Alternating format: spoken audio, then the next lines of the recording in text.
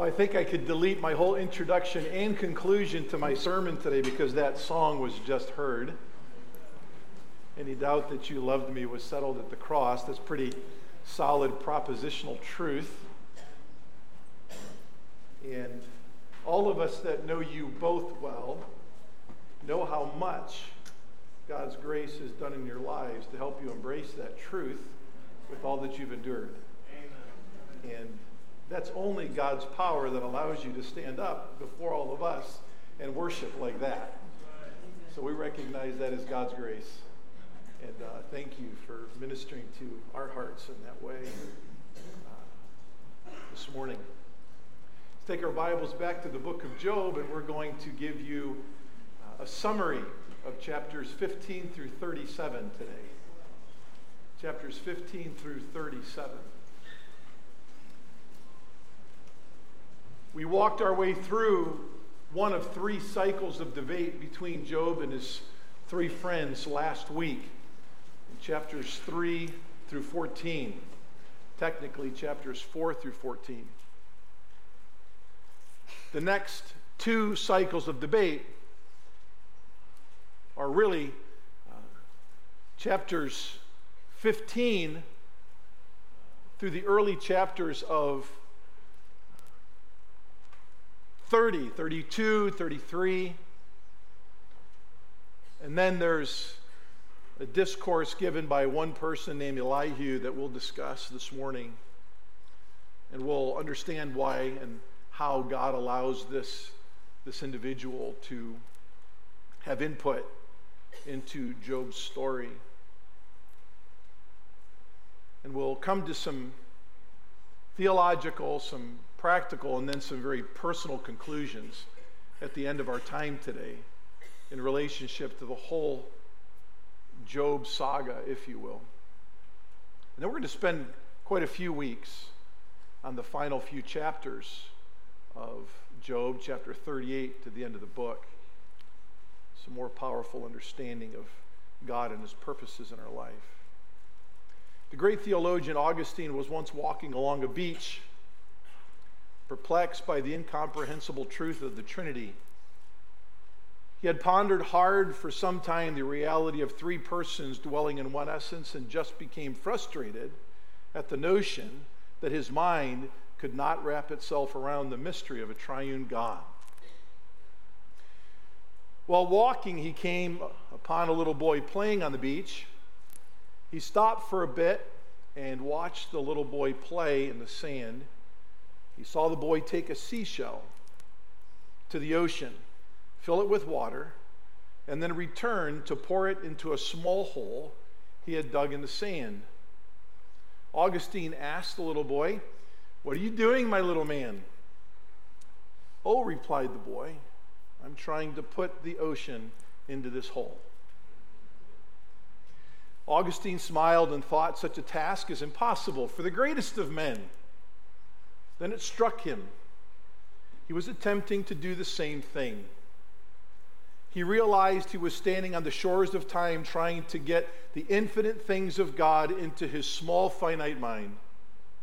And it wasn't possible. This was the reality of Job as he struggles through his horrific ordeal. While his friends wield accusation after similar accusation in his direction, Job seeks to press his mind and heart to know the wonders of the sovereignty of God. He believes it, yet it seems to be too wonderful for him to fully know. Yet as he struggles through the months of his God-ordained calamity, God's grace presses him to know and to take rest in the doctrine of God's sovereignty. As we pick up with cycles 2 and 3 of debate communication between Job and his friends, we find Job in affliction with his own mind. He has a complaint against God in chapters 23 and 24. He feels God has fled from him. The first 12 verses of chapter 23 explains. God frightens him. Chapter 23, verses 13 to 17. Chapter 24, verses 1 to 17 teaches us that God's also frustrated Job. And he also believes God has failed him. As he's striving to understand all of God's ways, chapter 24, verses 18 to 25, he really believes God's kind of left him alone.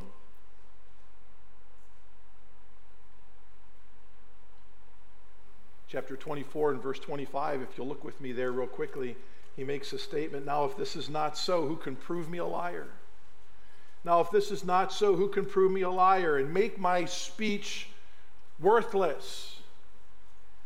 While Job wrestles with the justice of God, the fairness of God, as to why God's silent and not giving him an answer to the why of Job's agony, Job still presses forward, though, to understand the sovereignty of God. In chapter 25, Bildad begins to wax eloquent on the very subject Job is struggling with, God's sovereignty. Look with me in chapter 25, verses 2 and 3. Bildad says, "Dominion and awe belong to God, belong to him who establishes peace in his heights. Is there any number to his troops, and upon whom does his light not rise? How then can a man be just with God? Or how can he be clean who is born of a woman?" One man said, Bildad's just simply saying, no one can measure God.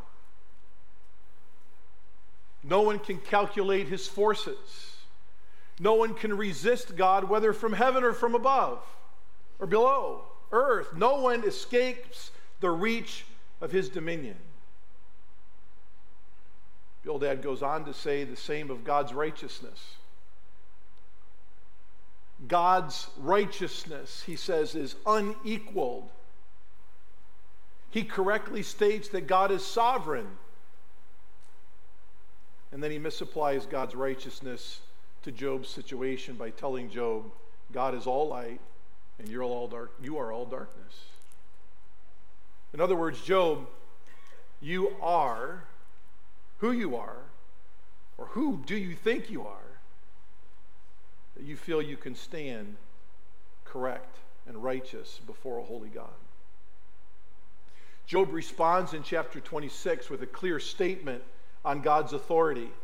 God has complete authority over all the realm of the dead and reaches of heaven, and even all positions under the earth and in his solar system. Look at chapter 26, verse 7. Chapter 26 and verse 7. He stretches out the north over empty space and hangs the earth on nothing.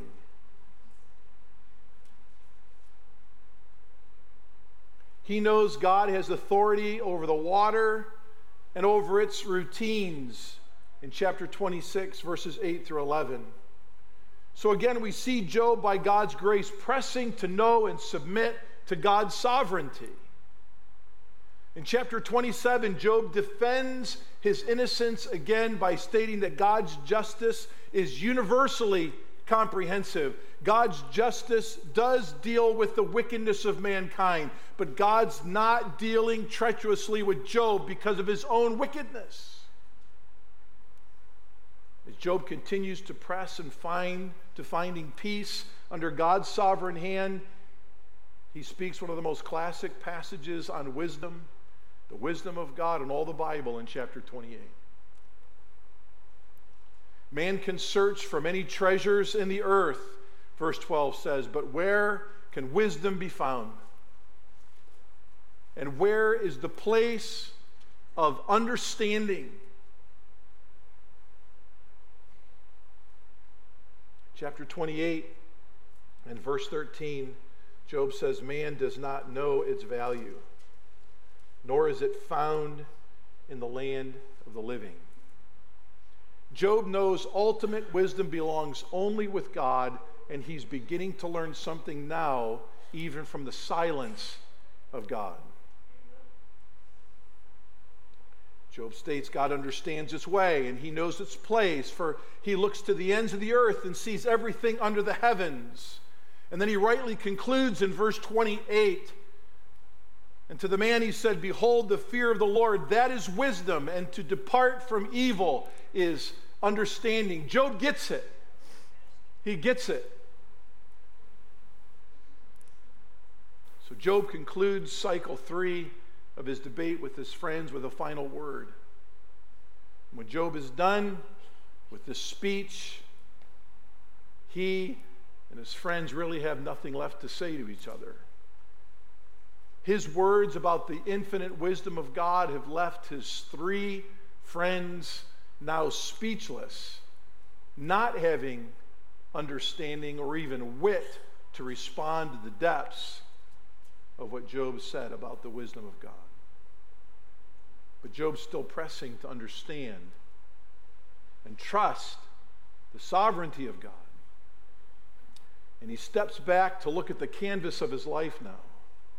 God in his sovereignty had truly painted a wonderful tapestry of Job's life. He begins with the beautiful, intricate strokes of God's divine fingers regarding his past. In chapter 29, what a glorious past Job had. He recounts his love, his relationship that he had with God in verses 2 through 4. Look with me in chapter 29, verses 2 through 4. Oh, that I were as in months gone by, as in the days when God watched over me, when his lamp shone over my head, and by his light I walked through darkness. As I was in the prime of my days, when the friendship of God was over my tent. Verses 5 and 6 tell us he deeply loved his family. And what a rich family life he had.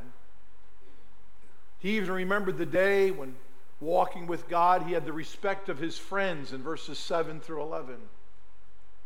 He wonderfully cared for the helpless ones in his life. Chapter 29, verses 12 to 17 teaches us. He thought there was a day where God had even secured his future, verses 18 to 20. And then God had just took his future all away. Job remembers the notoriety that God allowed him to have in the region of the east at that time in verses 21 to 25. And after finding a moment of peace, remembering the sovereignty of God over his wonderful past, Job focuses on his present state of humiliation in chapter 30. Job's place in everything and among everyone is gone in the blink of an eye. And there's still no relief in sight. He's physically sick. There's no one to help him. The security of his future is all gone. Verses 24 to 31 teach us of chapter 30. In chapter 31, Job clearly states 12 virtues of his life that the Lord knows. From Job's marital fidelity in verse 1 to every facet of community integrity, he knows he's honored God. He's blamelessly lived his life.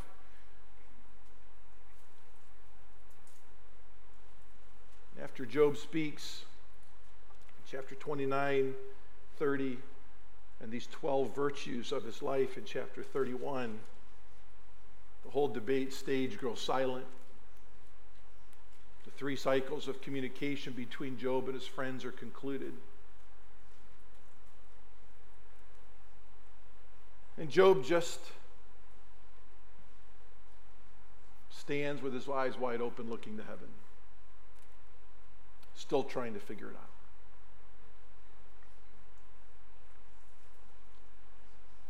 So after a few hours of silence, someone else speaks. Thousands of pages have been written about our next speaker. His name is Elihu. Apparently, our next speaker has been listening in on all of the debate since Job began to speak in chapter 3. I was given a wonderful doctoral dissertation on each allusion Elihu repeats in his speech that we're going to look at here for a few minutes referencing Job and his three friends' words of debate. Yes, he's been there the whole time, intently listening. If you'd like a copy of that dissertation, I'll get permission to copy it for you. It indeed is a wonderful dissertation. It literally highlights every time Elihu speaks, every time he references what Job, Eliphaz, Bildad, and Zophar spoke. And it just tells you he's been listening very, very carefully, trying to get the big picture of Job's situation. What do we know about this man, Elihu? Well, he's the youngest among the 5 people present. In this day, if you were wise, when in the company of a discussion of men older than you, out of respect, you would speak last. So he's respectful. But in his youth, he does speak. And though he respectfully speaks last, he does so with a lot of youthful passion, and a lot of people think some youthful arrogance. He's not just passionate, he's not just unsettled with what all he's heard. He's really angry. He's been waiting a long time. And we know how graceful youth is if it has to wait to speak.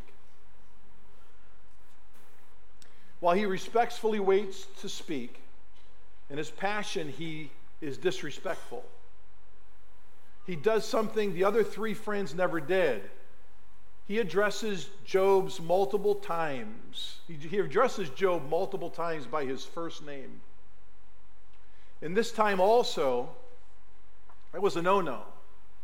While he was respectful in being last to speak as the youngest, Elihu has something to say to Job, the person. And as the youngest among them, multiple times he calls Job by his first name. Elihu, in literary terms, is a character we would call a foil. Pastor Kent defined what a character foil is pretty well during his Palm Sunday service. Foil reflects. It either reflects the messaging of the bad guys or the good guys, the antagonist or the protagonist of a story.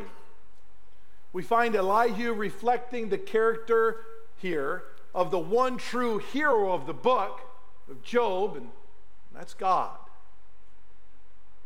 Though he's youthfully passionate, he states some wonderful things about God and leaves Job silent with nothing to say at the end of Elihu's speech.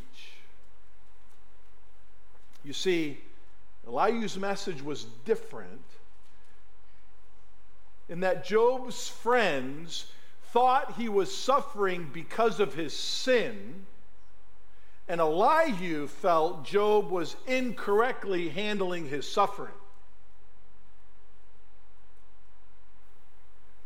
Elihu doesn't believe Job needs any space to question God or to doubt God's justice and fairness in relationship to how God's handled Job.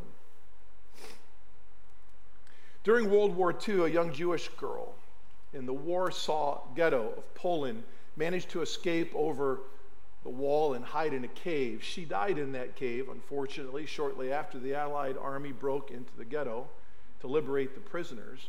Before she died, she scratched on the wall some powerful words that sound a lot like a creed. She wrote this: "I believe in the sun even when it's not shining. I believe in love even when feeling it or not. And I believe in God when he's silent." Well, Job did too. But Elihu felt Job hadn't done the best job fully entrusting himself to his faithful Creator. So he's got some things to say about God, and he begs Job to listen. In chapter 32, Elihu just kind of arrogantly gives his defense on why he's just in having the right to speak into Job's life. He assures Job he speaks with a good heart in verses 3 and 4. Elihu dives right in and first incorrectly gives allusion to something Job never said. In verses 8 through 11, he tells Job, "Now Job, you have claimed that you've never sinned, or that you're sinless." Well, folks, we know that Job's never called himself sinless. At least 5 times in Job's speeches, he's referred to himself as a sinner. But in his youthful passion, Elihu says what he says. Nonetheless, Elihu begins to rebuke Job for questioning God. Elihu reminds Job that God does speak when he seems to be silent. This is good for all of us to remember, friends. When we're deeply grieving, we should all remember God does speak when he's silent.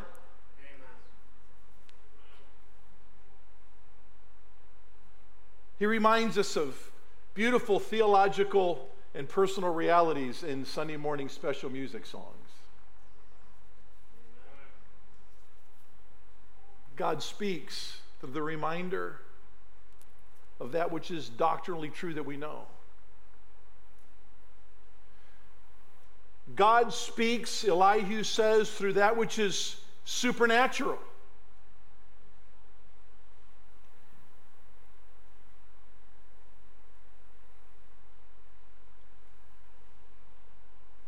That's chapter 33, verses 15 to 16. He goes on to say in verses 19 to 22 that God does speak even in a time of silent suffering. Elihu is attempting to get Job to listen to God in his time of affliction, even though God is not speaking audibly to him. Someone has said pain is God's megaphone to arouse the deaf world. Sometimes God speaks through pain, and often the deepest lessons we learn are learned through affliction. Elihu says that God has spoken through his condescension.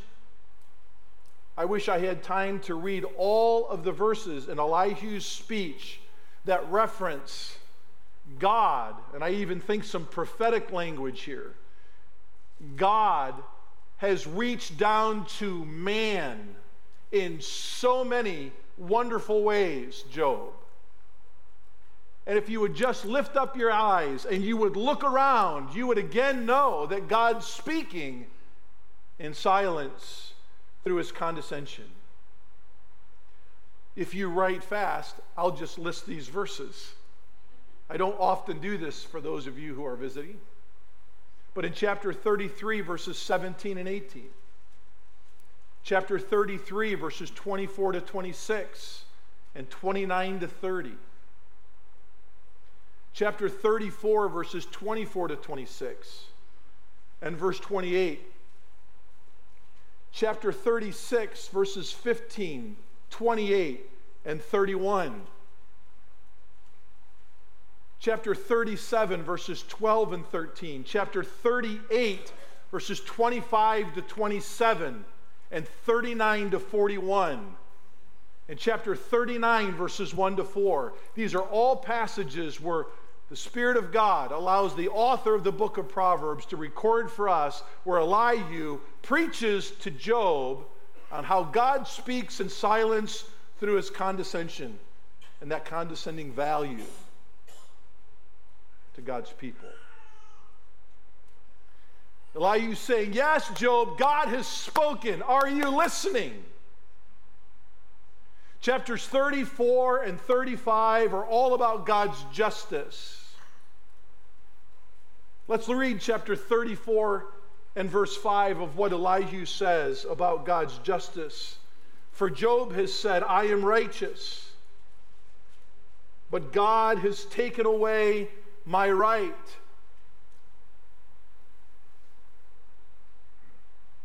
Job has questioned the justice of God, and Elihu is there to set the record straight that God's justice is immutable, it's unchanging, it's always right, even though unknown fully by man. He teaches if God is not just, then he cannot be good. He cannot govern well. And quite frankly, he cannot be God if he's unjust.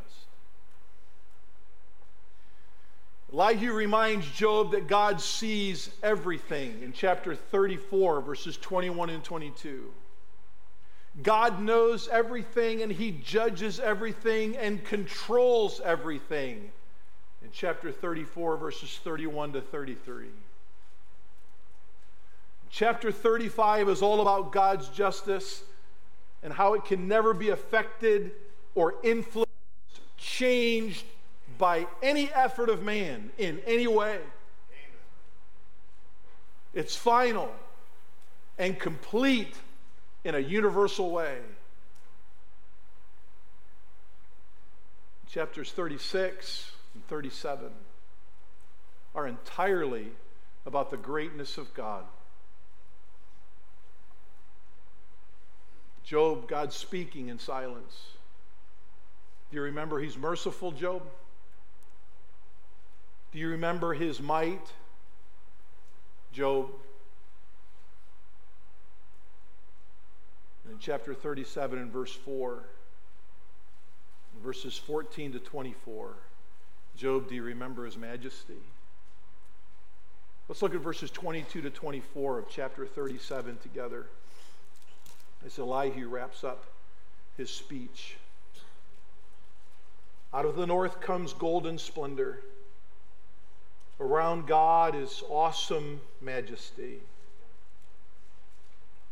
The Almighty, we cannot find him. He is exalted in power, and he will not do violence to justice and abundant righteousness. Therefore men fear him, and he does not regard any who are wise of heart, wise in their own way.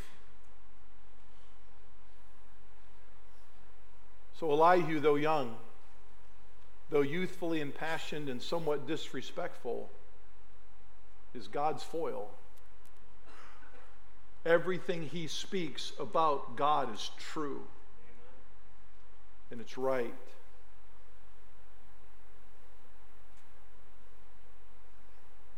And then when he's done,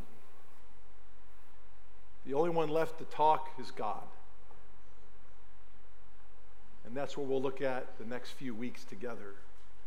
But today I'd like to conclude with some theological and some practical and some very personal applications from all that we understand about these three cycles of debate and the Elihu speech. I will go slow enough so that you can all write these down or type them into your devices, because I think these are necessary for me to understand these conclusions have been very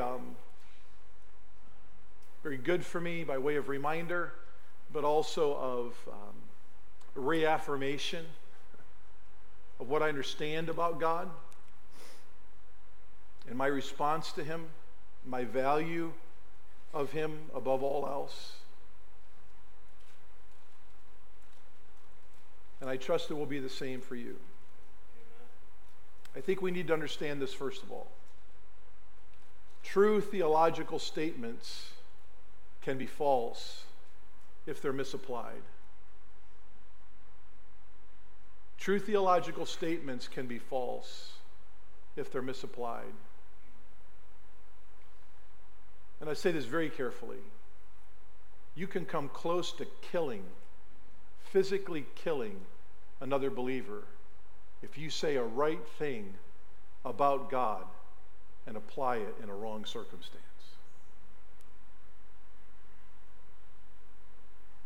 You've got to let God be God according to the context of who he is and what he says at the time he says it.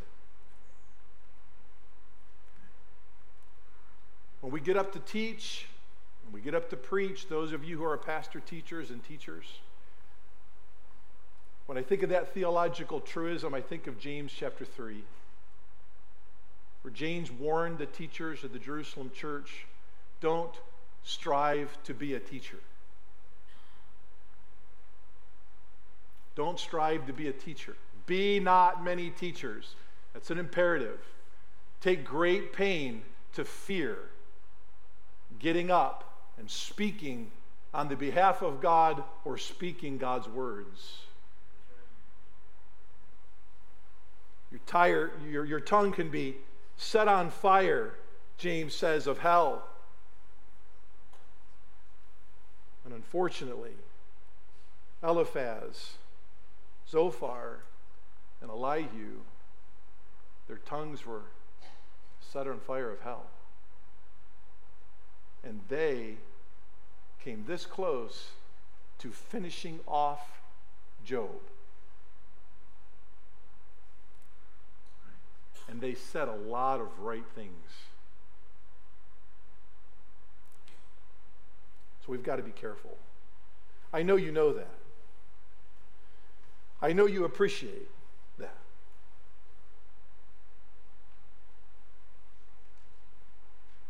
But I think of over your life and over my life, every time I have played the role of Eliphaz, Zophar, or Bildad.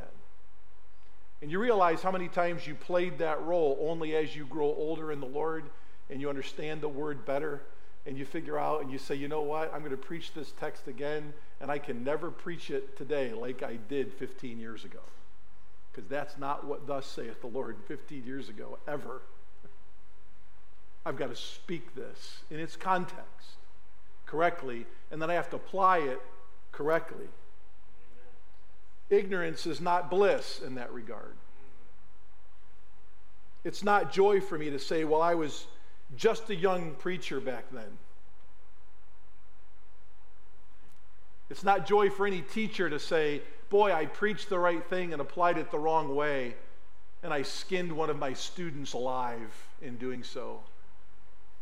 And they spent their whole life recovering from me trying to do the right thing the wrong way, which is still wrong.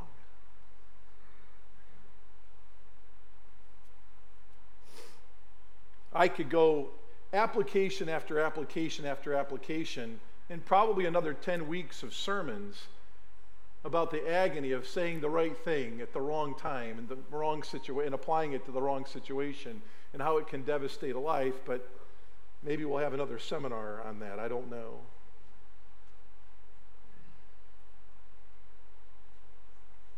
We've got to be correct. Theological correctitude is essential in our teaching and our preaching and in our discipling, especially in our teaching and our preaching. Theological correctitude is essential.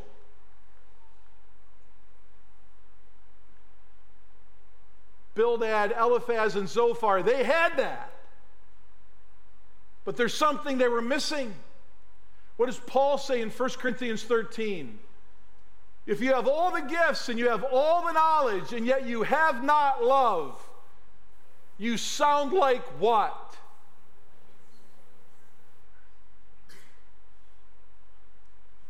They didn't have any love. What does love do? Love assumes faith. It assumes that faith is growing. And then it wants to have a relationship with that person to help them grow in Christ-likeness. Theological correctitude is essential, but my friends, greater than theological correctitude is love. Paul said there's faith, there's hope, there's love, and the greatest of these is what? Love. Amen. Love.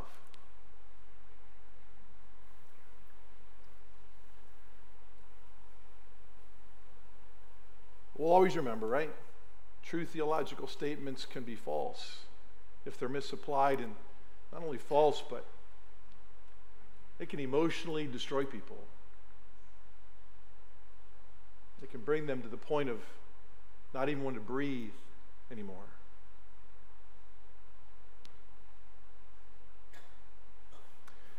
Theological truth number 2, prosperity. Prosperity is not given out by God according to whether we're good or bad. We said that in propositional form last week at the beginning. All the good stuff we have, all the resources we have in our westernized world, we don't have those things because we're good and because we're godly. The Bible says that God in his sovereign choice rains all goodness down upon both the wicked and the righteous. James chapter 1 says that every good gift and every perfect gift comes down from the Creator, the Father of lights.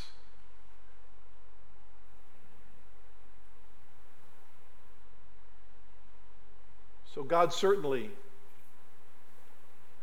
is not blessing Job in the early parts of our story of Job because he's righteous, and he certainly doesn't strip everything and everyone away from him because he's wicked. God is just, immutably so, and he's sovereign, and he's good, and he's right, no matter what our circumstances.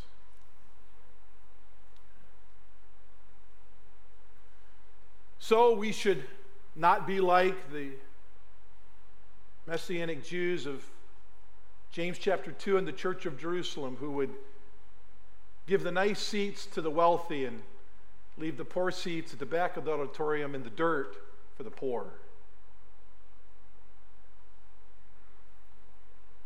Certainly attached to this reality that prosperity is not doled out by God according to whether we're good or bad is the impartiality of God. God is impartial.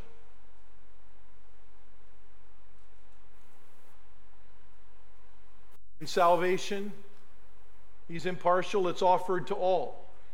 If you're here this morning and you know a lot about Jesus, or maybe you know a little bit about Jesus, I believe God has you here this morning to know as much about Jesus as you need to know, or you can own him as your personal Lord and Savior and have peace in your heart and voids in your heart filled up by him for all of eternity and enjoy a relationship with him. He's impartial in salvation. He's also impartial in his justice. God brings judgment upon the ungodly, but he also brings discipline upon the godly who walk away from him. God's impartial. Theological truth number 3, it's simple for all of us to understand, and we leave the story of Job after Elihu's speech pursuing this even more. God reigns completely over the affairs of men. No one in the whole book, this is a wonderful theological truth or understanding of the whole book of Job. Not one speaker, not one character in the book of Job ever questions the sovereignty of God. All of them submit to it. And they find their way to peace in living under it. It's like 1 Peter 5, where Paul told the elders of the diaspora, the pastors of the churches across Asia and Asia Minor, right?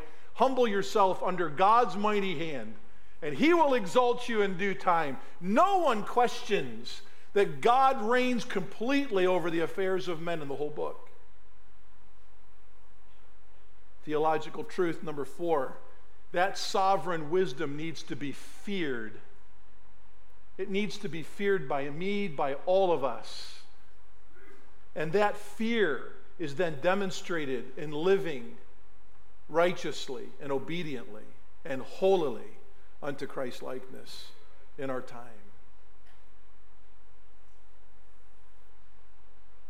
As one author said,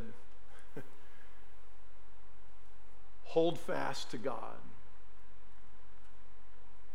Everyone in the story was doing that. And I would even say Job's wife, who told him to curse God and die. We already talked about what Job thought about his wife and the integrity that she had. She was a godly woman. Had a weak moment. But everyone in the story is doing everything that they can to hold fast to their understanding of who God was, and therefore the person of God, fighting their way to do 1 Peter 4:19, to entrust themselves to a faithful Creator while they tried to continue to do good things.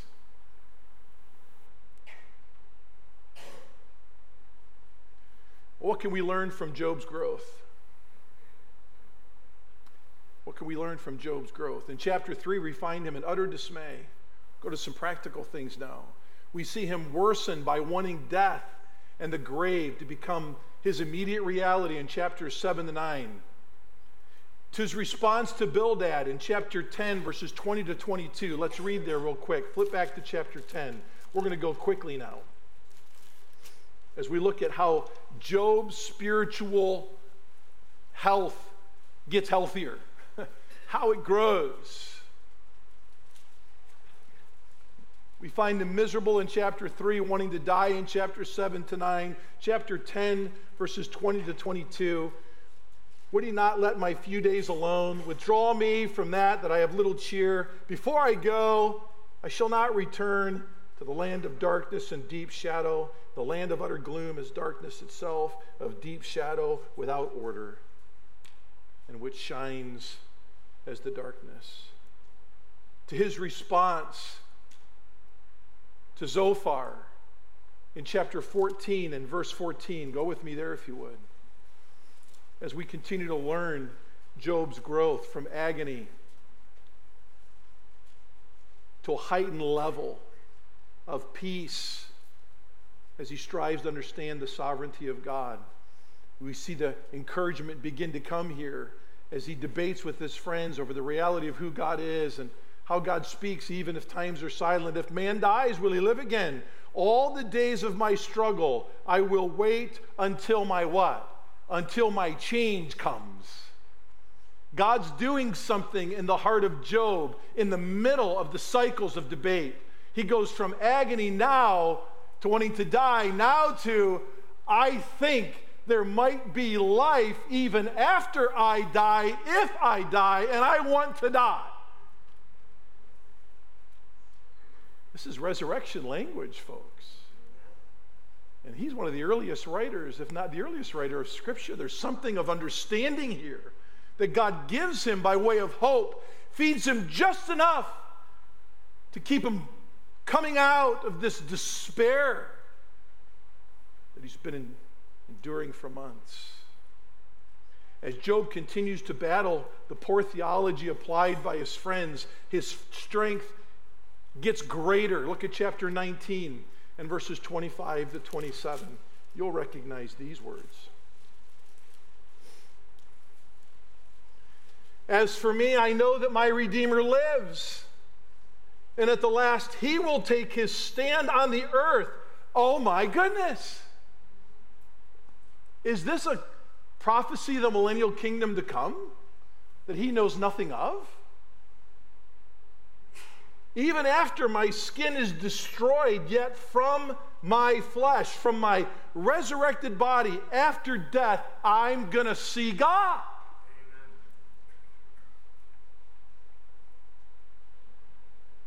And folks, in all of Job's realizations and growth and understanding of the sovereignty of God, his circumstances remain unchanged.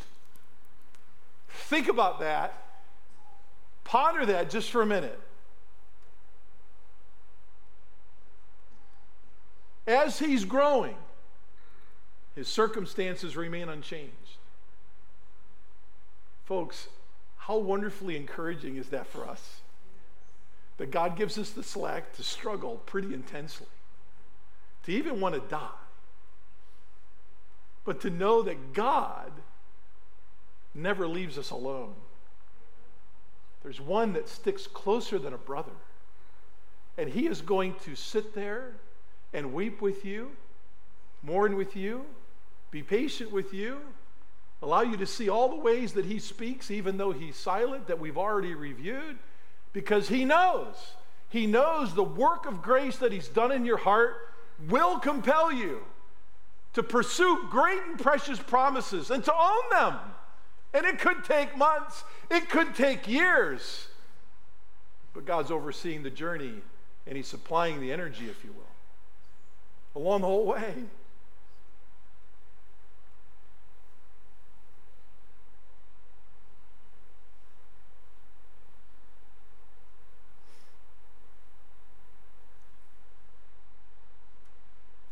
What are some practical things we can learn as we conclude this morning?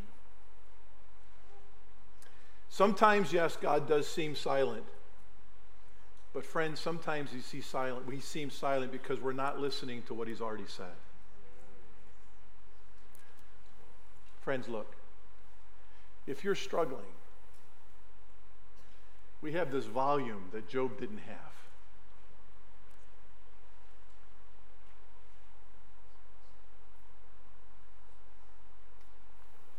Study it. If you're in the greatest agony, the best place to go is before the Lord and his word, and not your spouse, not your children, not a church member first. Sometimes God seems silent because we're not listening to what he's already said. Look at Job chapter 23 and verse 12.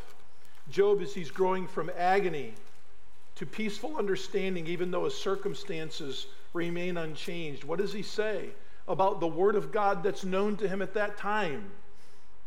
I have not departed from the command of his lips, God's lips. I have treasured the words of his mouth more than my necessary food.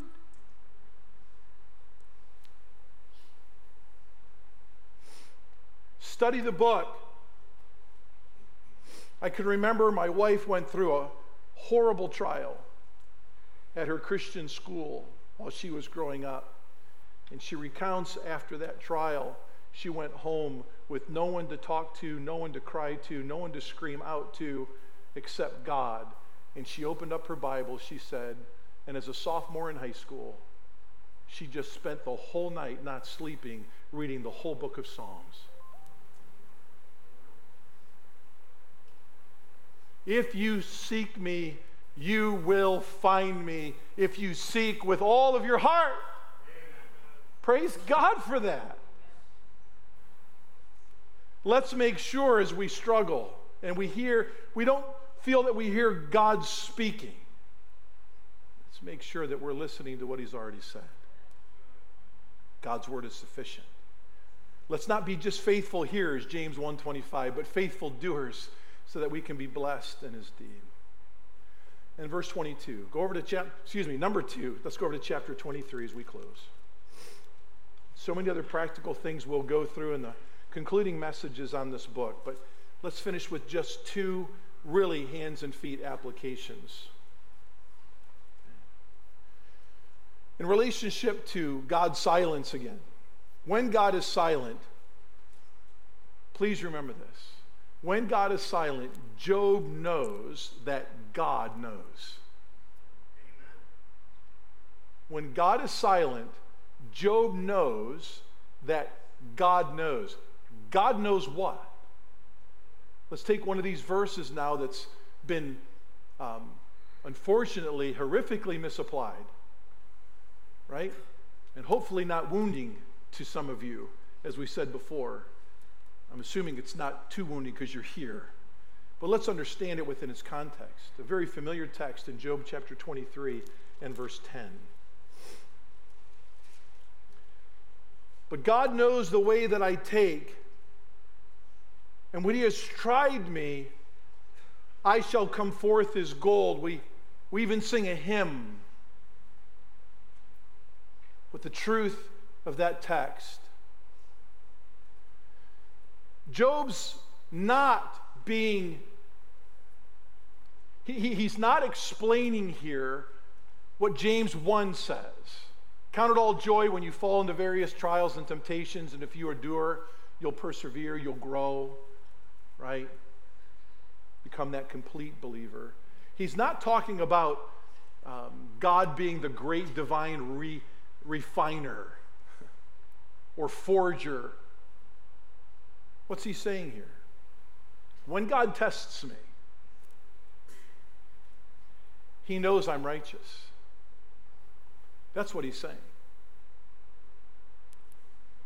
My enemies are attacking me with good theology misapplied, which is destroying me, telling me that I'm suffering because of my sin.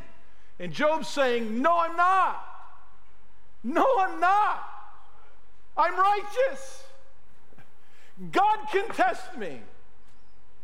And as sure as this testing is certain, the righteousness that I have in him is certain. Amen. I'm a child of God. Don't try to tell me I'm not or I'm suffering because of my sin. Test me, God. I'm going to come out and my faith is going to prove to everyone that I'm faithfully yours. Amen.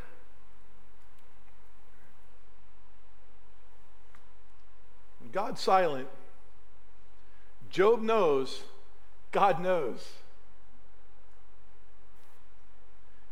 Job knows God knows the condition of your heart in relationship to your conversion, your salvation experience, your status in the child of God, your status as a child of God in his family. So my friends, listen.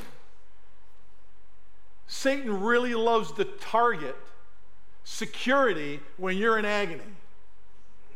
He tries to undo everything about the reality of your safety in Christ when you are enduring life's most horrible calamities. He lives and breathes to make you feel like you're untethered to the dock of security in a horrific storm. And Job says, nope. Never been untethered. No matter what he sends my way, I'm gold. I'm golden because of who he's been made in Christ. So if you're agonizing, if you're struggling, if you're feeling insecure, understandable. By faith, God knows you're golden. And by his grace, he's going to gradually grow you from agony to thinking about future victory. In my flesh, I'm going to see God. I'm going to see God with every family member that knows Jesus that's gone on before me. I'm going to see God in the flesh with the children that have died that have gone on before me. We're going to all stand together as gold because we've been golden in Christ Jesus on the day of our resurrection, and allow that hope and that certainty to bring continual, gradual restoration of your brokenness to a lot more confidence in God and how he righteously and justly oversees the ordeal of our calamity. All right, let's pray together.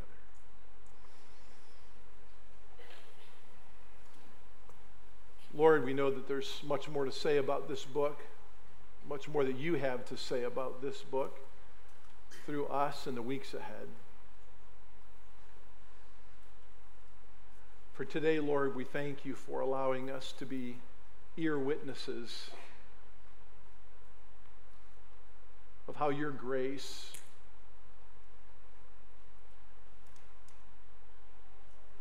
developed Job.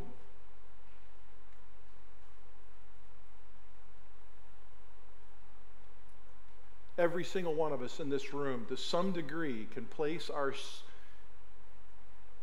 feet in Job's shoes. None of us have lost all that he did, but all of us have lost some of what he did. And each loss brings its own unique, special pain.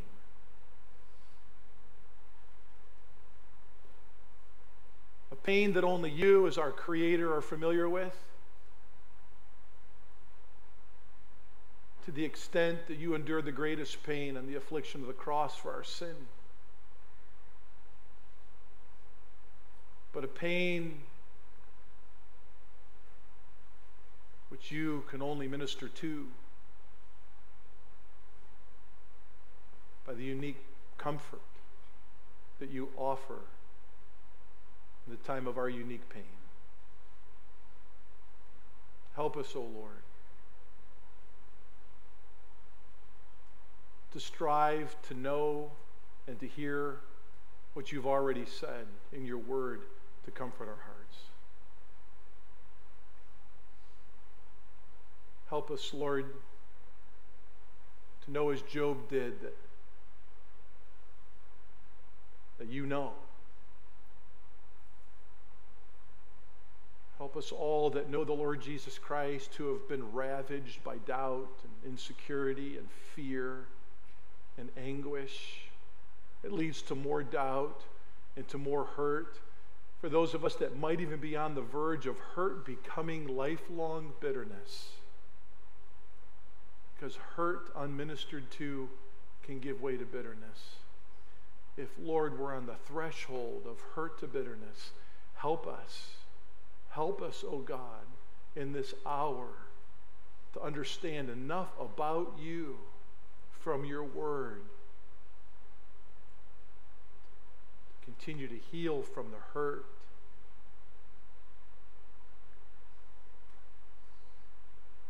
Help us to take the very words of this lengthy book that are true about you. Help us by your grace to be pressed, to understand them, to know them, to apply them, that we might know increasing joy until we see you. And then as a body, Lord, help us to always understand that each member of the body is as essential as another member of the body. If one weeps, we all weep. Help us, Lord, to wisely love, but to love indeed.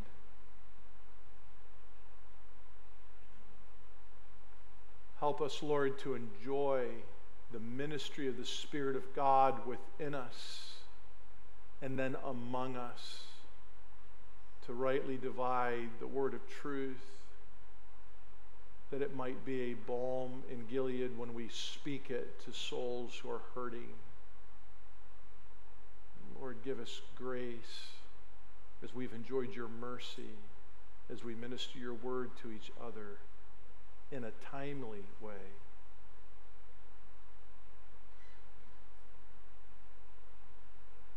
In our affliction. This is a holy matter. The time of our infliction might grow greater. As the affliction among us and around us grows greater, I pray, Lord, that we would follow the testimony of Job, and continue to strive to know and to love our God, and then do so together. In his name we pray.